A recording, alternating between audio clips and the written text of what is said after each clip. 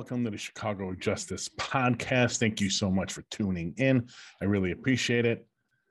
This week, we feature a very in-depth discussion with reporter extraordinaire Dan Milahopoulos, government and politics reporter at WBEZ Radio in Chicago. What do we talk about? Well, we talk about his incredible reporting on the Chicago Park District sex abuse scandal, sexual assault, sexual abuse, sexual harassment scandal at the Park District. And we talk a lot about the politics. Who did, who knew, when did they find out, and how did the players like Mike Kelly and Avis Lavelle get in place? Why do we have such a meek response from the city council? Why do we have such a meek, lame, what I would say horrific response from the mayor? And, one question I want to put in your head before we go to it, because I'm just going to jump quickly into it. It's almost an hour long conversation by itself, is what good is diversity if we're going to get the same response regardless of the gender and race of the people in charge? Now, yes, we need to make sure we have diversity. I'm fully for it, 100%. We need to make sure that people have the opportunity to advance. But we had a Black female lesbian mayor. At the same time, then we had a Black female chair of the Park District Board.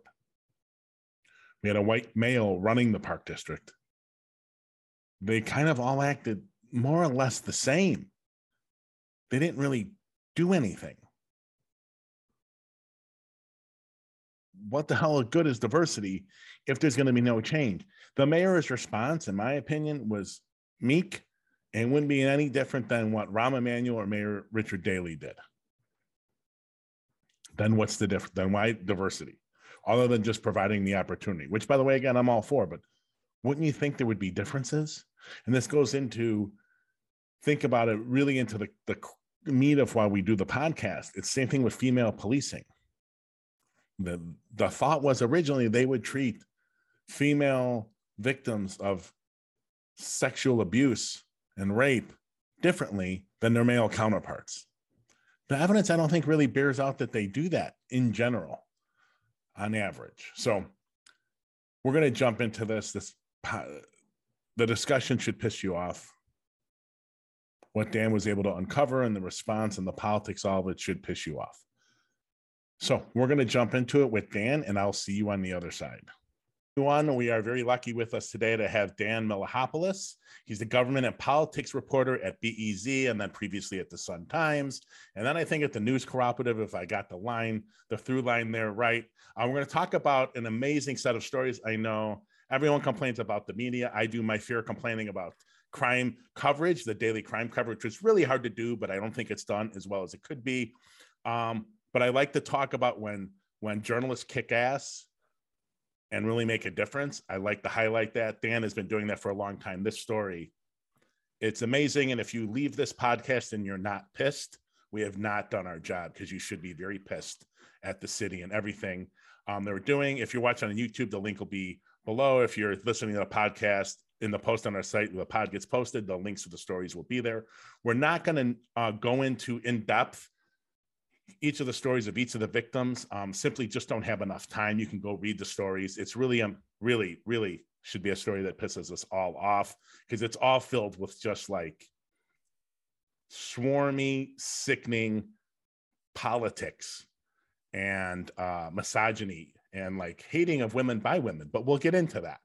So, Dan, thank you so much for joining us. I really appreciate it. It's my pleasure. Thanks for the introduction. You're very kind. Oh, not at all. Not at all. Okay. I'm not sure if you can tell us, but I have to ask, how did this story come to your attention at BEZ? So it was the spring of 2021, and I got a tip from someone who said, I know your work on some other stories, and I've got something that I think is a big story, and I've got documents, which of course piqued my attention and my more than my curiosity as an investigative reporter on the government and politics team, where I dedicate myself to sort of doing the stories that maybe you haven't heard about, but that you will be hearing about and that you should be caring about. That's sort of the standard.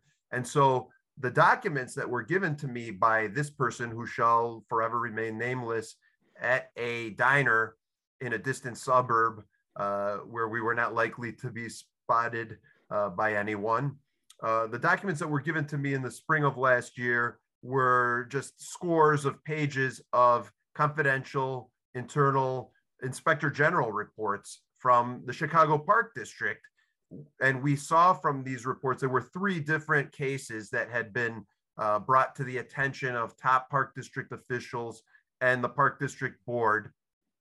There were cases involving sexual abuse and even sexual assault that was possibly criminal, according to the Inspector General. So the Inspector General obviously is someone that conducts investigations for the Park District, but is not literally law enforcement. They can't.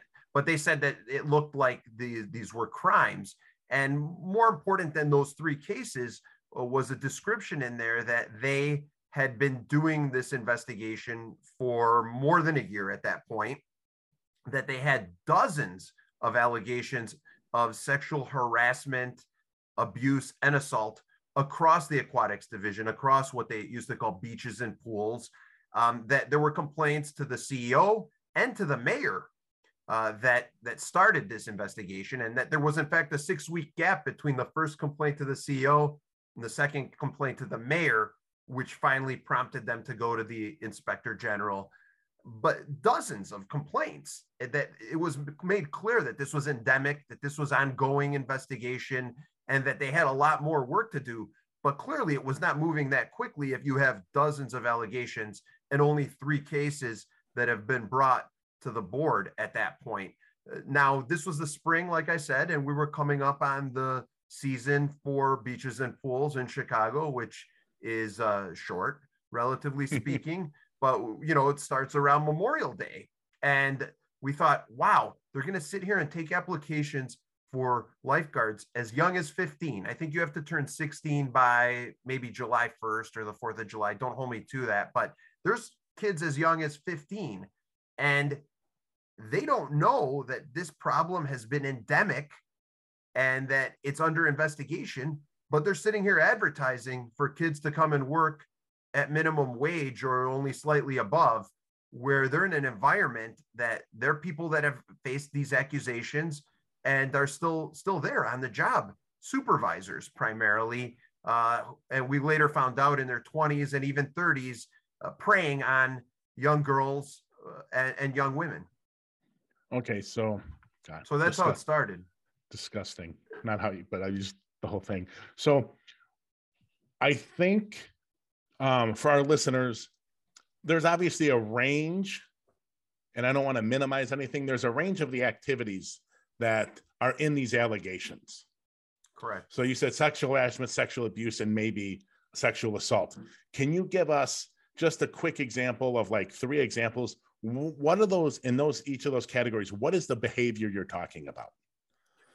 So I'll give you the first example is one of the 2 cases that the state's attorney has, where they have charged supervisors, was involving supervisor several years ago on the Northwest side at some pools who went into the locker rooms and allegedly sexually assaulted young female lifeguards. Police investigated that later, really after our stories last year. They started investigating it. Prosecutors got involved. An individual was arrested and charged, a guy named Hector Coz, C-O-Z. That was one example. There was another supervisor at Humboldt Park. You know, they have that lagoon at Humboldt Park where you can swim. And he was, I think, 31, 32 when he allegedly had a sexual contact. I shouldn't say relationship. Sexual contact with a 16-year-old that he supervised. And I think his name was Mauricio Ramirez. And then, you know, like I said, just a sort of culture of pervasive harassment and misogyny going back decades, we've interviewed more than a dozen former lifeguards who, going back to practically when women were allowed and girls were first allowed to become lifeguards, because at one time it was an all male domain at the beaches and pools in the lifeguarding corps. And it was 1969 when they started allowing female lifeguards to apply and to work there. And so the oldest person I've interviewed who said that she was sexually abused in a Park District workplace is a woman who is now in her 60s and is a grandmother. That was in 1976. So those are three of the dozens of examples from the three first cases that I told you about that were first brought to the board and to the top officials at the Park District.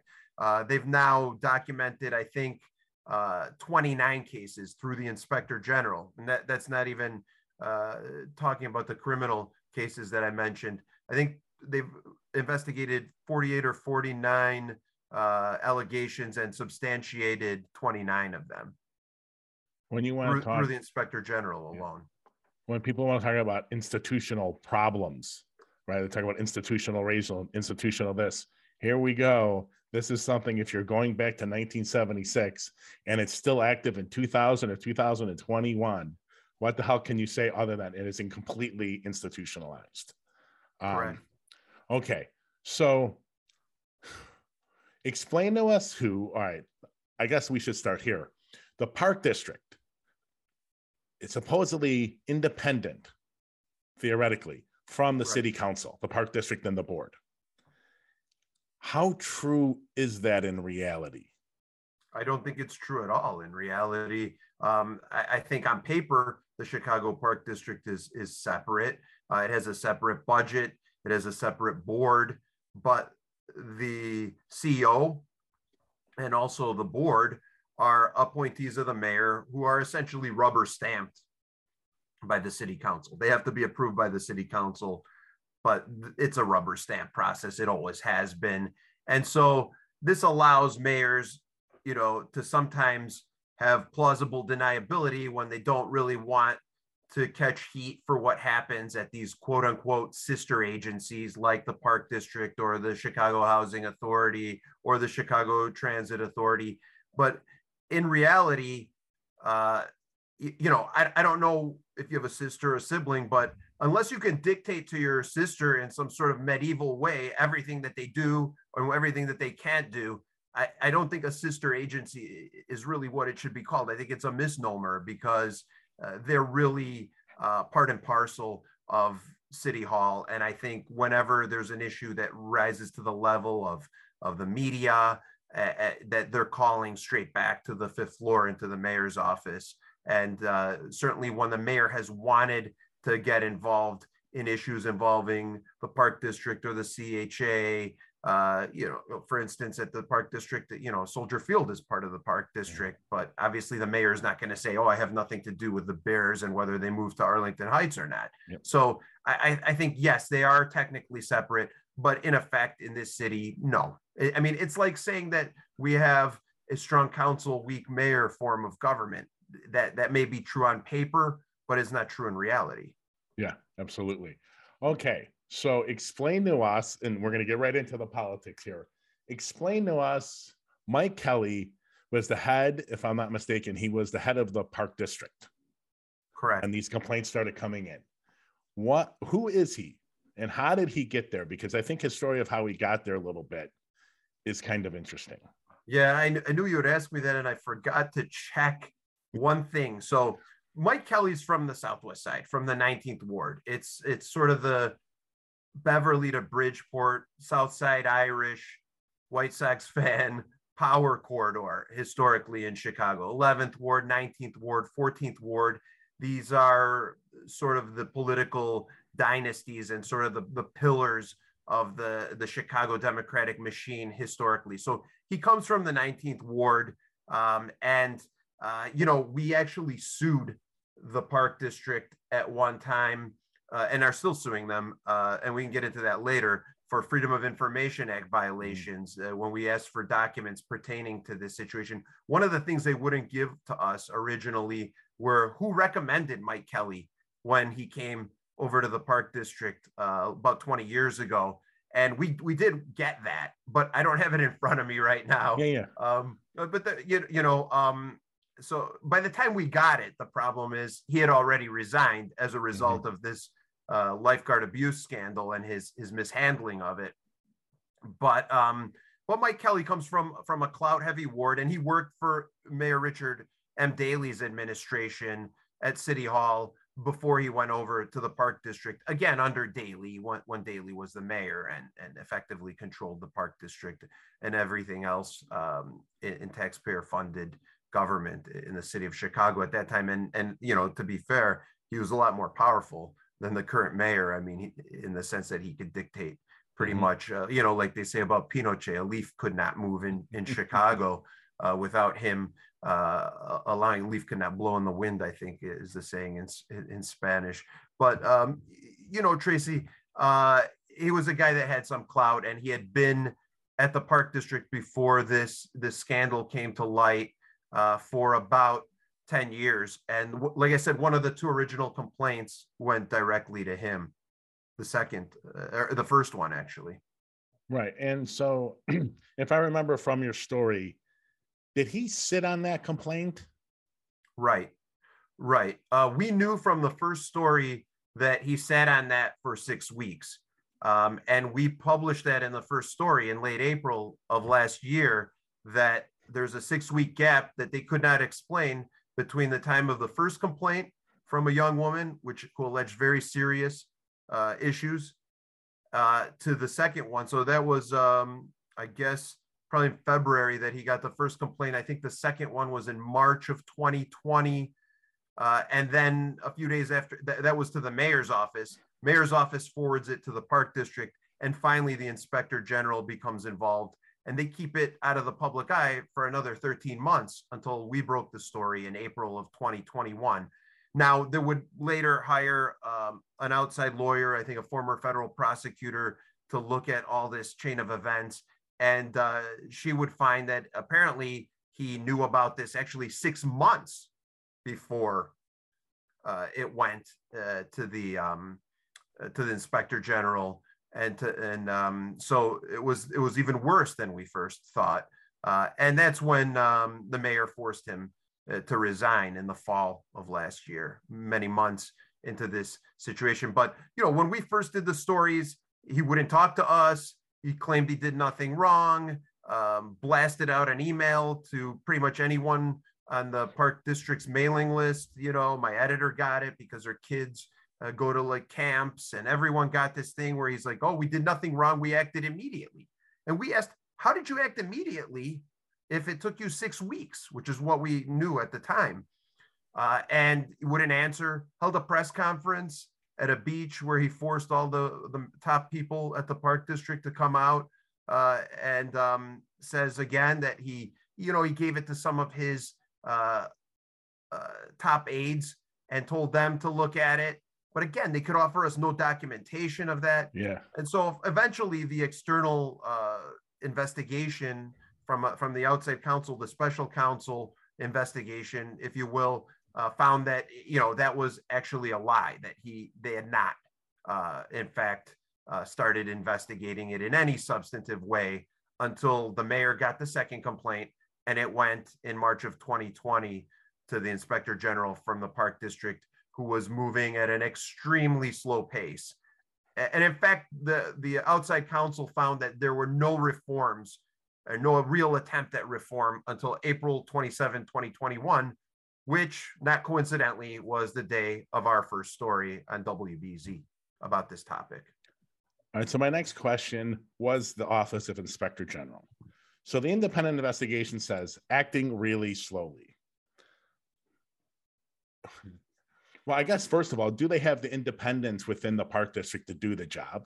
And secondly, do we have any idea, was it staffing? Was it incompetence? Was it corruption? Do we have any inkling of what was going on with the OIG that they were moving so slowly? So this is what we do know, that they hired an outside law firm to help them, the law firm of a guy named Jim Franzik, who you probably know from pretty much every union negotiation involving the city of Chicago or any of its sister agencies. He's on the management side of those union negotiations with CPS, with CTU. So the story comes out, they hire an outside law firm to help them with the investigation. Now, they have said in writing that they lack manpower. It's a very small office, 5, 6 people at any given time. They have a very small budget, which was expanded, I think, at some point during the course of this scandal. And then in the summer, several months after our first story, they let go of the deputy inspector general, who, by all accounts, except the official account, by all accounts, from all the young women that we've talked to, was leading the investigation, had the confidence of the young women. Is a lawyer named Nathan Kipp, who had been at the CPS Inspector General's office. They suddenly let him go without any explanation. And he gave us an interview and issued a statement to all the media in which he believed that there was very likely a whitewash going on. And so at that point, we start to look into Kipp's boss, who was Inspector General, named Elaine Little. And we looked into her, and we found some information basically from her divorce. She was married at one time to a state representative, Curtis Tarver. And in that divorce, we found that Tarver had made some allegations against Elaine Little, who's at this point the Inspector General leading this investigation for the Park District, saying that so there were documents in her divorce showing that she had a relationship with someone who worked at the Cook County Juvenile Jail at the same time that she was director of investigations at the Cook County Juvenile Jail. In fact, they had a kid together, went on a trip to Belize together, and she was under investigation for all that. She denies that she did anything wrong, but she was under investigation for all that at the time she left the Cook County Jail. Now, we can talk, I'm sure, all day, especially you and I, about Judge Evans and the lack of transparency in the judiciary. They're not subject to the Freedom of Information Act. Yep. So, through divorce files, one way or another, we got some documents that delved into this situation. The day that we did that story, although Elaine Little says that the story was not fair to her, that she had done nothing wrong, Elaine Little resigns as the Inspector General. At this point, it's September of last year. And so the Deputy Inspector General is gone. The Inspector General is gone. There's an outside law firm, like I said, who's involved here. Then another outside law firm is brought in to investigate the handling of the situation. And it becomes a very complicated situation. Around the same time, the state's attorney for Cook County, Kim Foxx, does something that she's only done in one other case, as far as I know, in the case of a guy named R. Kelly. And she actually gets up and says, if there are any victims, come forward. We have a hotline, and we're dedicating people from 2 teams, sex crimes and also public corruption unit, to look at allegations stemming from the Park District, the sex crimes themselves, as well as the handling of the matter by leaders at the Park District. So by that time, you have, not only Inspector General's office completely wiped out at the top as a result of the way that they handled this issue, but you also have, like I said, an outside law firm hired to help investigate the sex crimes, an outside law firm to investigate the Park District's handling of it, and the state's attorney, the law enforcement, as well as some police detectives, by the way, looking into sex crimes and possible public corruption allegations in this situation. So I know it's there's a lot of tentacles. Yeah. I hope I've explained it pretty clearly. No, I think you've done a great job. And the mere fact that all of that exists just shows you how freaking horrible it is. How human beings in power cover up sexual assault allegations that, by the way, they're not responsible for doing. Like, I don't understand the motivation. Like, if I'm Kelly, I get that and I'm like, here, hey, get the executive, the OIG on the phone right now. I want a record clearly that shows this got to the OIG within 5 minutes of me getting this. Well, Here you go. Yeah. Right. I and mean, get my hands off it. It's yours. Go take out who you need to take out. Go get them. Well, I mean, to be fair, he did say, I think at one point, I don't know if I can quote him directly, because he did a media tour at one point to try to spin all this, right? When he realized that we weren't going away, I guess. And he did a media tour that didn't involve an interview with us. He went to different TV stations that frankly asked him, softball questions or just let him prattle on. There were other broadcast stations that I think he gave interviews to, and maybe some print publications. But excuse me one second. No problem. But he said that maybe, exactly what you were saying in a nutshell, that if he had to do it again, maybe he would do that and just send it immediately to the IG. But he didn't really have any misgivings and didn't think that it had done any harm. But again, I don't know if I want to quote him directly. But yeah, I think what you're saying, of course, makes perfect sense. And ultimately, he paid with his job, which is a very high paying job. I can't remember the exact salary off the top of my head, but what is it, 250,000 or something like that per year that he was making, maybe 300. I can't recall off the top of my head, but he had a contract, and eventually he was forced to resign. And I'm sure you're going to want to ask me also about not only the CEO and general superintendent, Mike Kelly, but the Park District Board president, who followed him out the door a few weeks later in, I think it was November. That's my next question. The Park District, head of the Park District Board, chair, I guess is the title, is someone most of our listeners, at least from Chicago, know, Avis Lavelle. They've heard that name.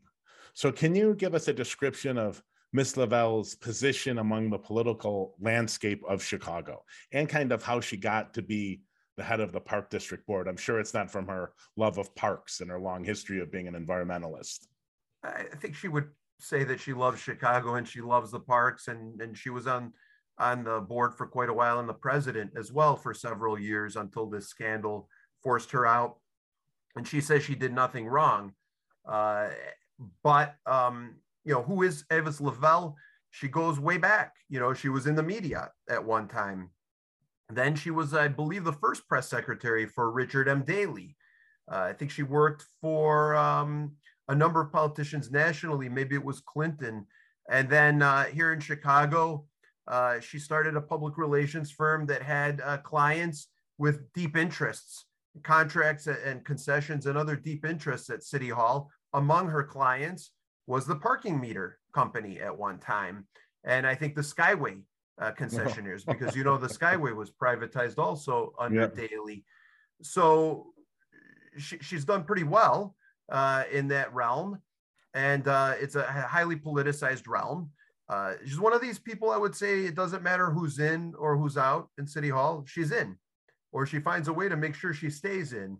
And so she was the Park District Board president, I think the first Black woman president, certainly, of the Park District Board. Emanuel appointed her, Rahm Emanuel. And then, although Emanuel didn't run for a third term and Lori Lightfoot was elected to replace him, Lori Lightfoot kept her as the president of the Park District Board. And that's where she was when this scandal came to light. We know that she knew about it going back to 2020, at least the summer of 2020. Where there was a briefing. We have a copy of the PowerPoint presentation that the Inspector General's office gave her. She said she couldn't remember if she had actually received that presentation or not. But, by that time, the Inspector General is telling her and Mike Kelly, at least according to this PowerPoint presentation, that there are a lot of cases at beaches all over the city, a lot of alleged survivors and a lot of alleged perpetrators. I can't remember the exact number by that point, but it was, all over the city that they were looking into this. So, the IG, I don't know how independent the IG is of that office at the Park District. It may vary according to who the board president is, but in this case, at least, there was information going to the Park District Board president and then finally to the whole Park District Board by about March of 2021. So many, many months into the investigation. And then, Avis Lavelle survived longer than Mike Kelly, but not that much longer. In episode 2, and I'm sure you've heard this, Alderman, 32nd Ward Alderman Scott Waguespack talk about this. But at some point during this, and I can't remember all the timing either, he has a meeting with some Park District leadership, including Avis Lavelle, because he's starting to get outspoken on like wanting heads to roll. And she makes a comment, off the cuff comment to him about how all this really is just sour grapes on behalf of the women that were assaulted. Right. I did hear that. I think he made that comment first on Ben Joravsky's podcast also. And he told me that as well. Look, Scott Waguespack, chairman of the Finance Committee, was pretty much one of the few, if not maybe the only person out there on this issue to begin with. So at one point last year, probably not even a year ago, they had a couple new board members for the Park District Board of Commissioners that had to be approved by the city council. They have a hearing, and I think Scott Waguespack and a few others, very few others, tried to question them. Like, what are you going to do about this scandal? And Nick Spizzato was the head of the committee at the city council, Alderman Spizzato. He's the head of the committee that's supposed to kind of have hearings on these new appointees and vet them before sending it to the full city council for their, rubber stamp approval, which they got, of course, inevitably. And Spizzato cut off the questioning. So he says, well, they weren't there when this happened, so don't subject them to this, which I thought was frankly ridiculous. But Waguespack was out there on this issue, and he did have a meeting before Mike Kelly left, I think with Mike Kelly. I think maybe Waguespack brought his chief of staff. Alderman Michelle Smith was another person that got on board early. And eventually you have a group of a number of aldermen that demand the resignations of Kelly and I think later Lavelle also. But it was a minority of the city council that got involved on this issue. And certainly Scott Waguespack, we have to give him credit for being at the forefront of that and saying what's going on in late summer of last year. Because at that point, the mayor was like telling us, hey, the inspector general is involved. I mean, until the inspector general was forced out, the mayor was taking a very hands-off approach to this. And Scott Waguespack, as her finance committee chairman, really went out on a limb to say, hey, what's going on here? She was shutting down our questions. She was blowing us off. She was saying, hey, let the IG process go forward. I know this is your job, but I'm sick of you guys asking. That's what she told one of my colleagues who asked at a press conference. And I think after that inspector general got taken out is when the mayor's tone changed abruptly to say, you know what? There's a lack of public confidence in this investigation. We have to restore that. And we have to do well by these young women who have come forward. So Scott Waguespack was very instrumental in, I think, bravely going ahead on an issue in a town of yes men and yes women. Yeah, and watching this from afar, I'm in DC, but one of the things that aggravated me, and I think I touched on it with the Mike Kelly thing, is it didn't seem like anyone in the Park District leadership and on the board, as far as we could tell, and in the mayor's office, there's what you guys reported, guys and girls probably, there was a goddamn fire in the Park District that was causing women for 30 or 40 years, 45 years, to be sexually harassed and sexually assaulted all the time, institutionalized. And it didn't seem like anyone was running in there to put it out. Right. They want, it seems like this was the Chicago two-step or stall. They're just, are they programmed to do it? Is that all they can do? Like we have a female Park District board chair. We have a female mayor. One of the ideas around getting diversity in these positions of power is that they will respond differently to allegations like this theoretically than men would. But I swear to God, if you took this reporting and put it 10 years ago, 20 years ago, 30 years ago, 40 years ago, 50 years ago, we would have had virtually the same response. Well, there's a woman who was the Park District Board president. There's another woman now, and a woman now is the CEO, taking over for Mike Kelly. But having said that, that board president at that time was also, like I told you, a public relations person by trade and by background. And I think the instinct often in the fifth floor public relations shop has always been, regardless of who the mayor is, to try to at least stall and obfuscate. And there's not a lot of transparency. Like I said, we sued the mayor's office just to get a copy of the original complaint letter that they got. They wanted to censor it heavily. A court decided that they had censored it too heavily. And that was certainly the contention of us and our FOIA lawyers, Matt Topic and his colleagues on the FOIA team at the Lovie law firm, who represent us in a number of matters and do an excellent job, by the way. But they had to be forced into greater transparency. And I shouldn't say too much because that lawsuit is ongoing. We've gotten some information, like, who vouched for Mike Kelly, who were his references. And I'm sorry, I really can't remember it off the top of my head. Don't worry about it. But it's somewhere in my files. But we have gotten some information, but they were denying us very basic information from the start at the Park District.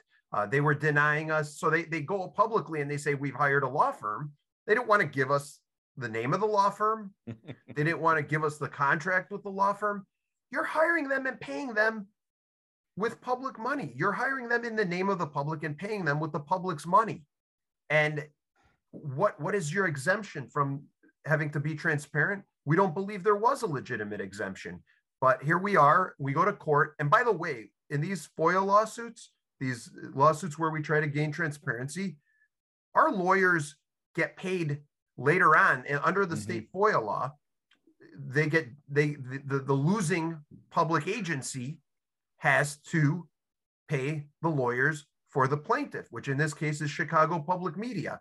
And so when you have people stonewalling and not being transparent, who pays ultimately? Again, the taxpayers.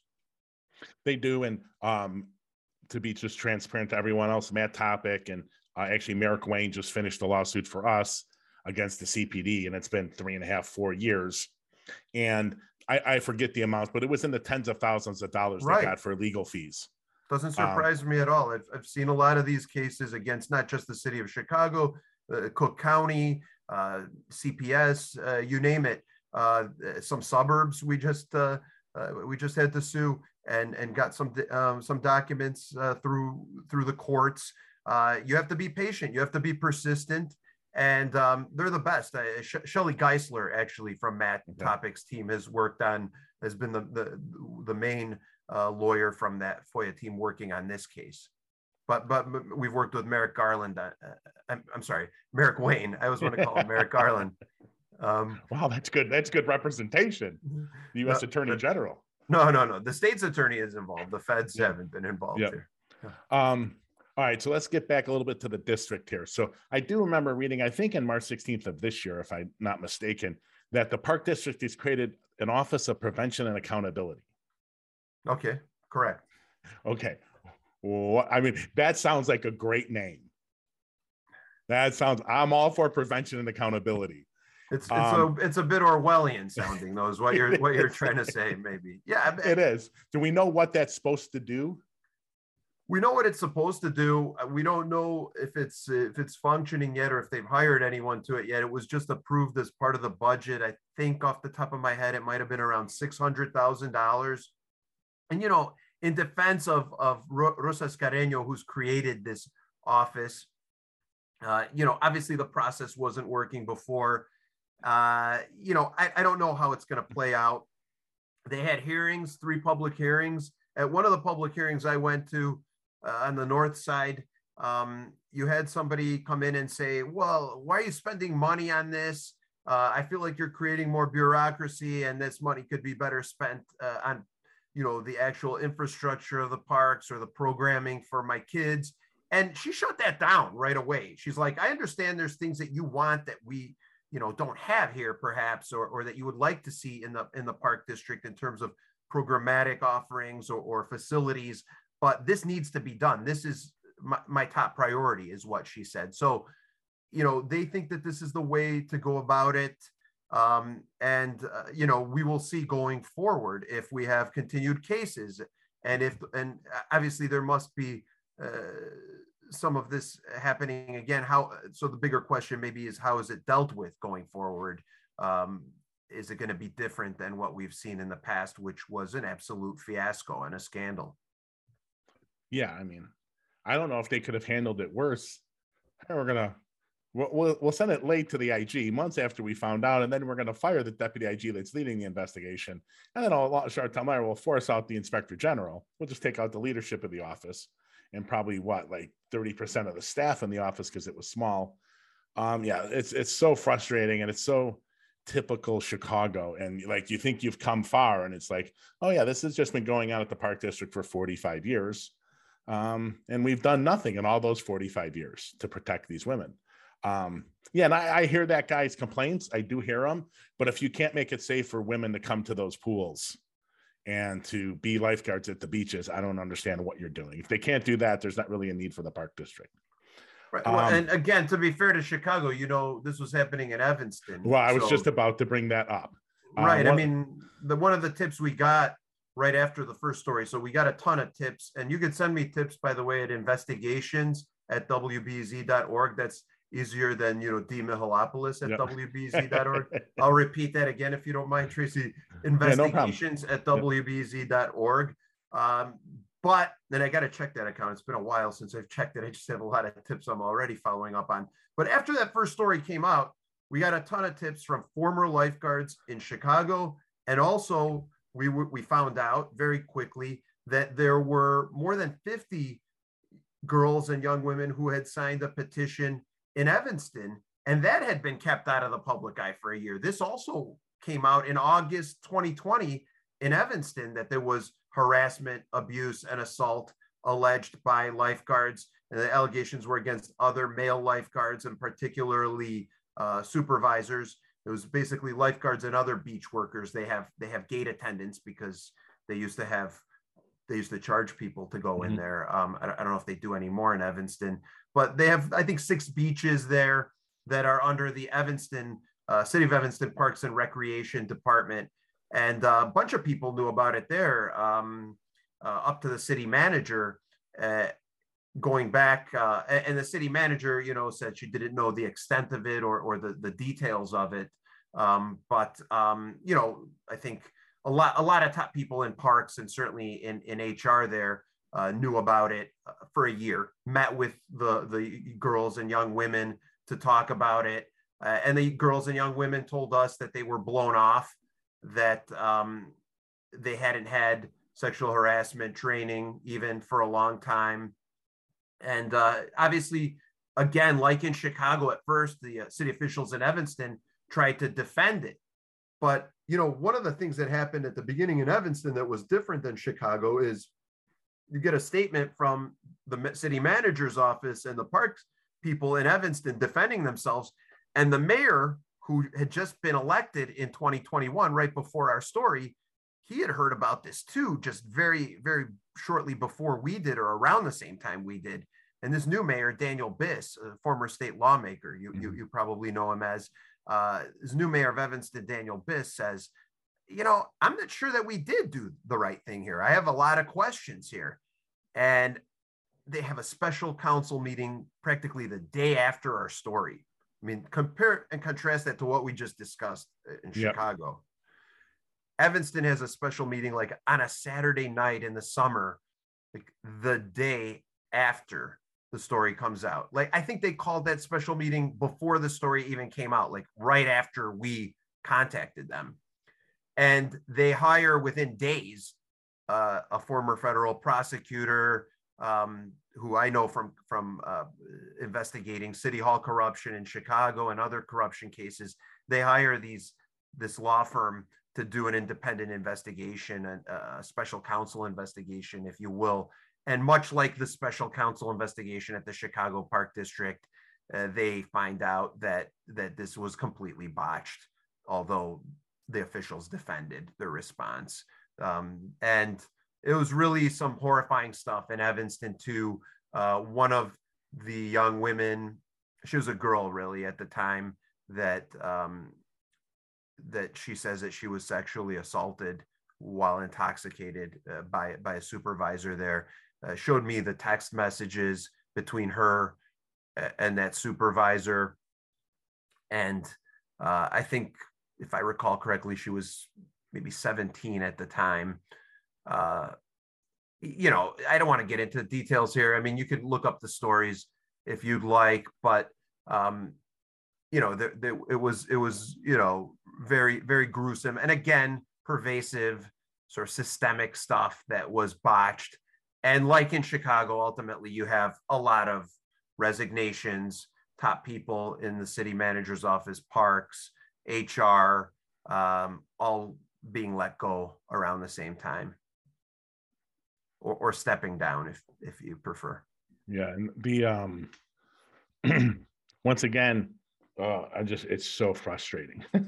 Like all that happens to these people who botch it or do nothing, it's like they lose their job, right? And my problem with this, and I talk about it with wrongful convictions, as bad as the wrongful conviction as an individual, as bad as that horrible thing is, the bigger price to society might be the fact that they're allowing the person, whoever did that crime that they're convicted of, especially if it's murder, to go out and stay on the street, right? And it's not so much like, when was the first time you got it? Oh, you botched it. How many other people were sexually assaulted in the time you botched it to the time it came out?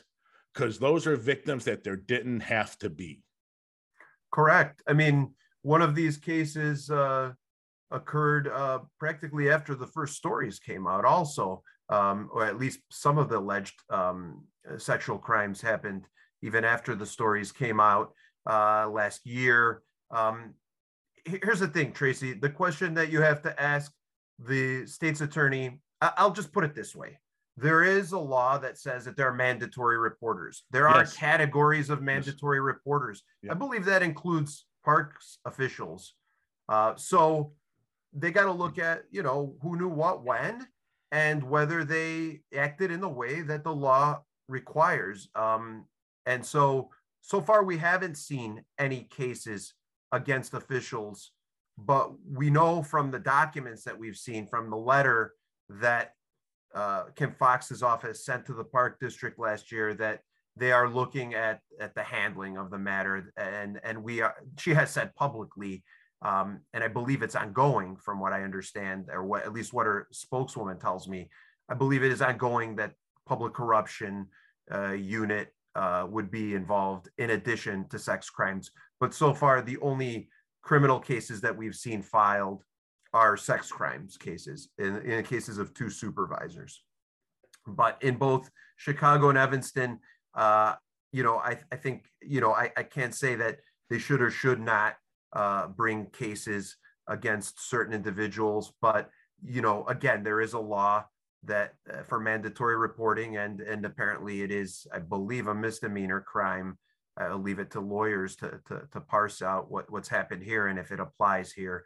So an activist as well, who you know, created these categories of mandatory reporters who have to tell the state. I know there were some cases in the Park District where the DCFS, you know, the state child welfare authorities were notified, and you know, it becomes complicated again if they're adults or not. And so again, I don't want to say that somebody should be charged or not, but I do know that all the charges so far have involved sex crimes, and whether they're going to end up in the realm of people who didn't report things quickly enough, and whether that's something that they feel that they can prove beyond a reasonable doubt, you're going to have to call your friends at the state's attorney's office about that. Well, I doubt they would say anything unless they agree. actually filed something. But no, I agree with you. But this is a failure of Illinois law and probably law around the country. I've been a mandatory reporter. I was a visiting professor at a university called University of St. Francis out in Joliet, and I was a mandatory reporter. And I took that very seriously. I had a student come to me that wanted to talk about something, and I just, I said, I am fine to listen, but I got to let you know I'm a mandatory reporter. So if you want to tell me something, that's fine. I have to report it. So right. Don't think what I tell you, tell me is I can keep it secret. I can't. It's going to be reported. So if you want to have a talk, I'm fine doing it. But if you tell me something that I have to report, it's getting reported. Right. And I'm not a mandatory reporter. And some people have told me they would rather, of course, I told them, here's the IG's office. Here's the state's attorney's office. They're aware. Some of them would rather talk to us, and they've said that. And we cannot violate their trust. We've promised them confidentiality. Oh, yeah. We do give confidentiality to people who say that they are survivors. Generally, we do that. And once we agree to that, we have to, it's a legal, verbal contract, as I understand it. Again, I'm not a lawyer, but that's how I operate. That's what I abide by. And their trust is paramount to me, and I will take to the grave who they are. I have obviously a spreadsheet to keep track of everyone myself, but it's kept very securely. Some people, we talk to unencrypted apps, or we meet them in a park, or like I said, in a diner. They can come forward to me, knowing that they can talk confidentially and anonymously to us. However, it's up to them if they want to talk to law enforcement. I think in one of these cases, at least, there was one of the two cases that has become a criminal matter, and I have to check on the status there. They're ongoing cases that have been, as far as I understand, and they're innocent until proven guilty, as you know better than anyone, Tracy. But in some of those cases, I think people who had talked to the IG were then compelled to talk to the police. There's someone in the Park District IG's office that I think is detailed, or at least at one time was working on this case, who is a police officer detailed to the IG's office, or to work with them on developing these things into criminal cases where appropriate, and where, the survivors are willing, because, they are the key to all this. And I haven't talked enough about them here, but they are the ones who deserve the kind of justice that they want. And Correct. We have seen in a lot of public situations the blowback that they get, the way that they're attacked, the way that maybe their sexual history is delved into. And so whenever anybody came to me, and they were all people that came to me, they have to be comfortable with what we are doing. They will know what from the interview is going to be used in print, meaning on the web. Some of these stories might be in the Sun-Times, which is, now part of Chicago public media. They are on the air. A couple of these stories went on Morning Edition on NPR. So it was not just in Chicago, it was on stations across the country, hundreds of stations. You would have heard this story from Chicago. And by the way, I like to say Morning Edition is the most listened to radio program in the country now that Rush Limbaugh is no longer in the realm of the living. Hallelujah. But, be that as it may, all of them had the option to back out, which, you and I are doing this interview, and if I say something, I can't ask you to delete it. Yep. I know what I'm getting into, but they're not people that are used to dealing with the media in most cases, in almost Correct. every case. And so I just tell them, look, I'm going to have as much flexibility and as much patience as they need. And at the same time, we're going to be inflexible and impatient with those who would try to bury this, who would try to obfuscate, and who don't want to deal with this the way that they're supposed to. Yeah, and that's the way it should be. That's my promise to them. And that's the way it's got to be. And I think their courage is what allowed you to do the story, and allows for the scrutiny to come upon the system, and hopefully there's the change we need it to be. I am a pessimistic bastard, and the fact that we're in this 2021 and 2022, and we're still talking about decades old sex scandals and current sex scandals and accusations that the Park District, both in Chicago and now Evanston, have handled basically the same way anyone would have expected them to be handled in 1980, does not give you a whole lot of reason to be cheery and happy. Well, look, if this, not to doubt the authenticity of your pessimism or the foundation of it, but I would say this, that I believe that I think almost all of the girls and women I'm still in contact with and I've heard back from, and I think a lot of them were happy that the story came out. They were happy with the way they were portrayed in the stories and that they were expressing themselves in the stories. And I think a lot of them took some, however bittersweet, satisfaction from the fallout, let's just say, in general. I don't want to, some of them were on record saying that they thought that there should be more, that there should be resignations that did happen. And that included, the first two people that went to the mayor and then to the, or rather to the CEO of the Park District and then to the mayor, complainant A and complainant B. Both of them I've interviewed, and both of them want to remain anonymous, but both of them felt that this was really mishandled. And you could see the interviews that we did with them. I think both of them came forward to me several months after the first story, and trusted us, and I hope we did right by them. Well, I certainly think so. And listen, ladies and gentlemen, I'm not the courage it took for these women to come out and tell their stories and risk the blowback of a misogynist society we still live in can never be underestimated, because it's massive. The women who signed that petition in Evanston, it's the same thing. It's just so the whole thing is so frustrating. I don't see, and maybe it's because I'm not in politics, I don't see the gain. Like I said, when I was at St. Francis, or I taught at UIC too, I got a complaint that sucker was going in minutes. Like, I am not protecting anyone. I don't give a, could have been my best friend. You're going. I'm sorry, I'm not protecting you. Why the whole system just like threw up barriers, and how Avis Lavellis could say it's all sour grapes from these women is just in this completely day and age that we're in, and after Me Too started, right, where all these things are supposed to have changed.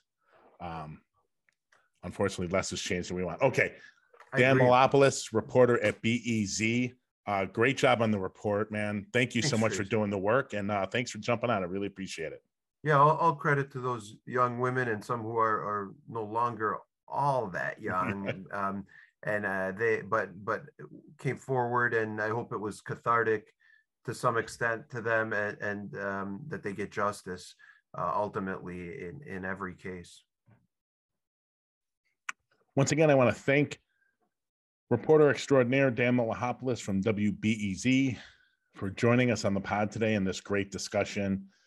Thank him again for all the great work and great reporting, both in Chicago and as extended to Evanston. I have a feeling more is coming out related to both those places, and the politics sure is horrible about all of this.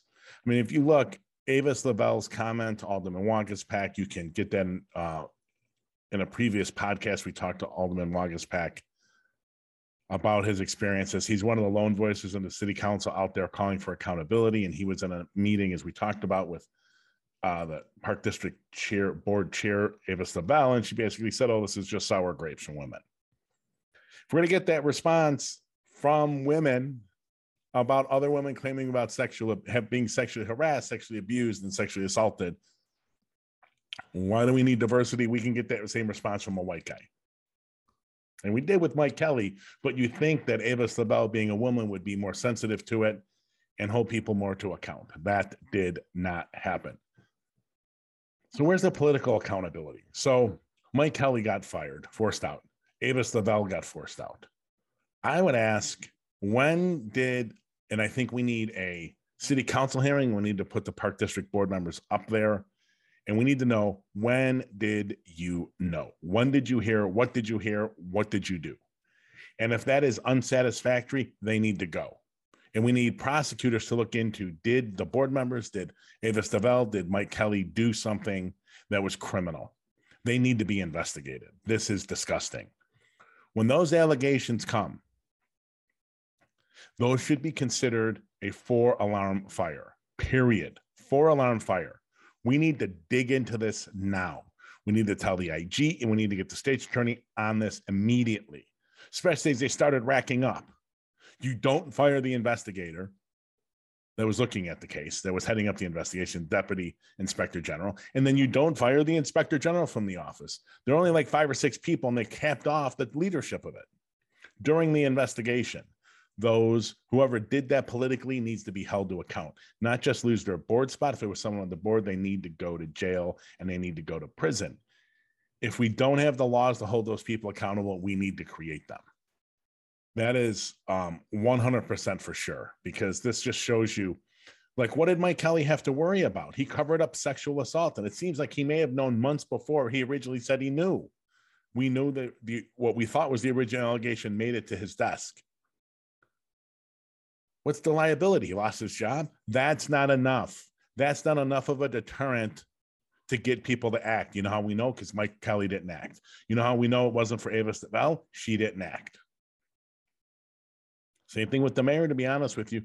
I'll let the Inspector General look into it. No. Wash our hands. Don't anything. I have no control over the board. BS. There needs to be some real consequences, or these things are just going to keep repeating. This has been going on, like Dan, right? It's been going on for almost my entire life. They have allegations, I think, going back to like 1975. I was born in 71. So they have sexual assault allegations. Dan was able to find them going back almost 50 years. Almost 50 years. Heads should be rolling. 2 heads rolled, and there's going to be a couple of prosecutions for sexual assault or sexual abuse, and that's going to be it. And then everyone's going to go on their merry way. Sickening. So sickening. Thank you for tuning in. I really appreciate it. Please like, share, subscribe. Also, a couple things. We'll be back hopefully late next week with another episode with Jody Cohen, I believe is next on the list for interview, from WBEZ. From ProPublica, Illinois. She's and her journalist partner there that did the story, his name escapes me at the moment. They did the story on ticketing of youth at schools for misbehavior in schools. Can't wait to dig into that. So we'll hopefully be back next week with an episode with that interview. I think that interview is scheduled for Thursday, so we should get it out early next week. And also, we are in the midst of our 15th anniversary fundraiser. Go to our homepage and donate. Go to the homepage, upper right, click donate. There you go. We'd really appreciate it. If you're interested in helping us raise money for this podcast, for all our transparency work, we just filed a FOIA this morning at the Office of Unified Communications in Washington, D.C. We have litigation going on in D.C. against the Metropolitan Police Department related to gang affiliation data, what they collect, how they collect it, and who they share it with. That is ongoing. We have ongoing litigation against Kim Foxx at the Cook County State's Attorney's Office. We have ongoing litigation we just filed against the Illinois Department of Corrections. We have about to be ongoing litigation against 5 separate justice agencies in the state of Maryland. All of that is ongoing, besides producing the podcast, besides producing the research we're doing. So if you want to donate, chicagojustice.org, upper right-hand corner, click on donate. If you want to raise money, drop us a line on any of our social media, but also at info@chicagojustice.org, and we'll hook you up. And if you want to get involved, cjpnation.org, and you can get involved. We have dozens and dozens of volunteers and interns doing research for us right now. Sexual assault on campus, stalking on campus, cops in schools, the Cahoots crisis response, I know I'm missing some. Police surveillance, all of that has groups active right now doing that research. So if you want to get involved, cjpnation.org or drop us a line at info@chicagojustice.org. Go to chicagojustice.org to donate. Okay. Thank you so much. I will see you next week.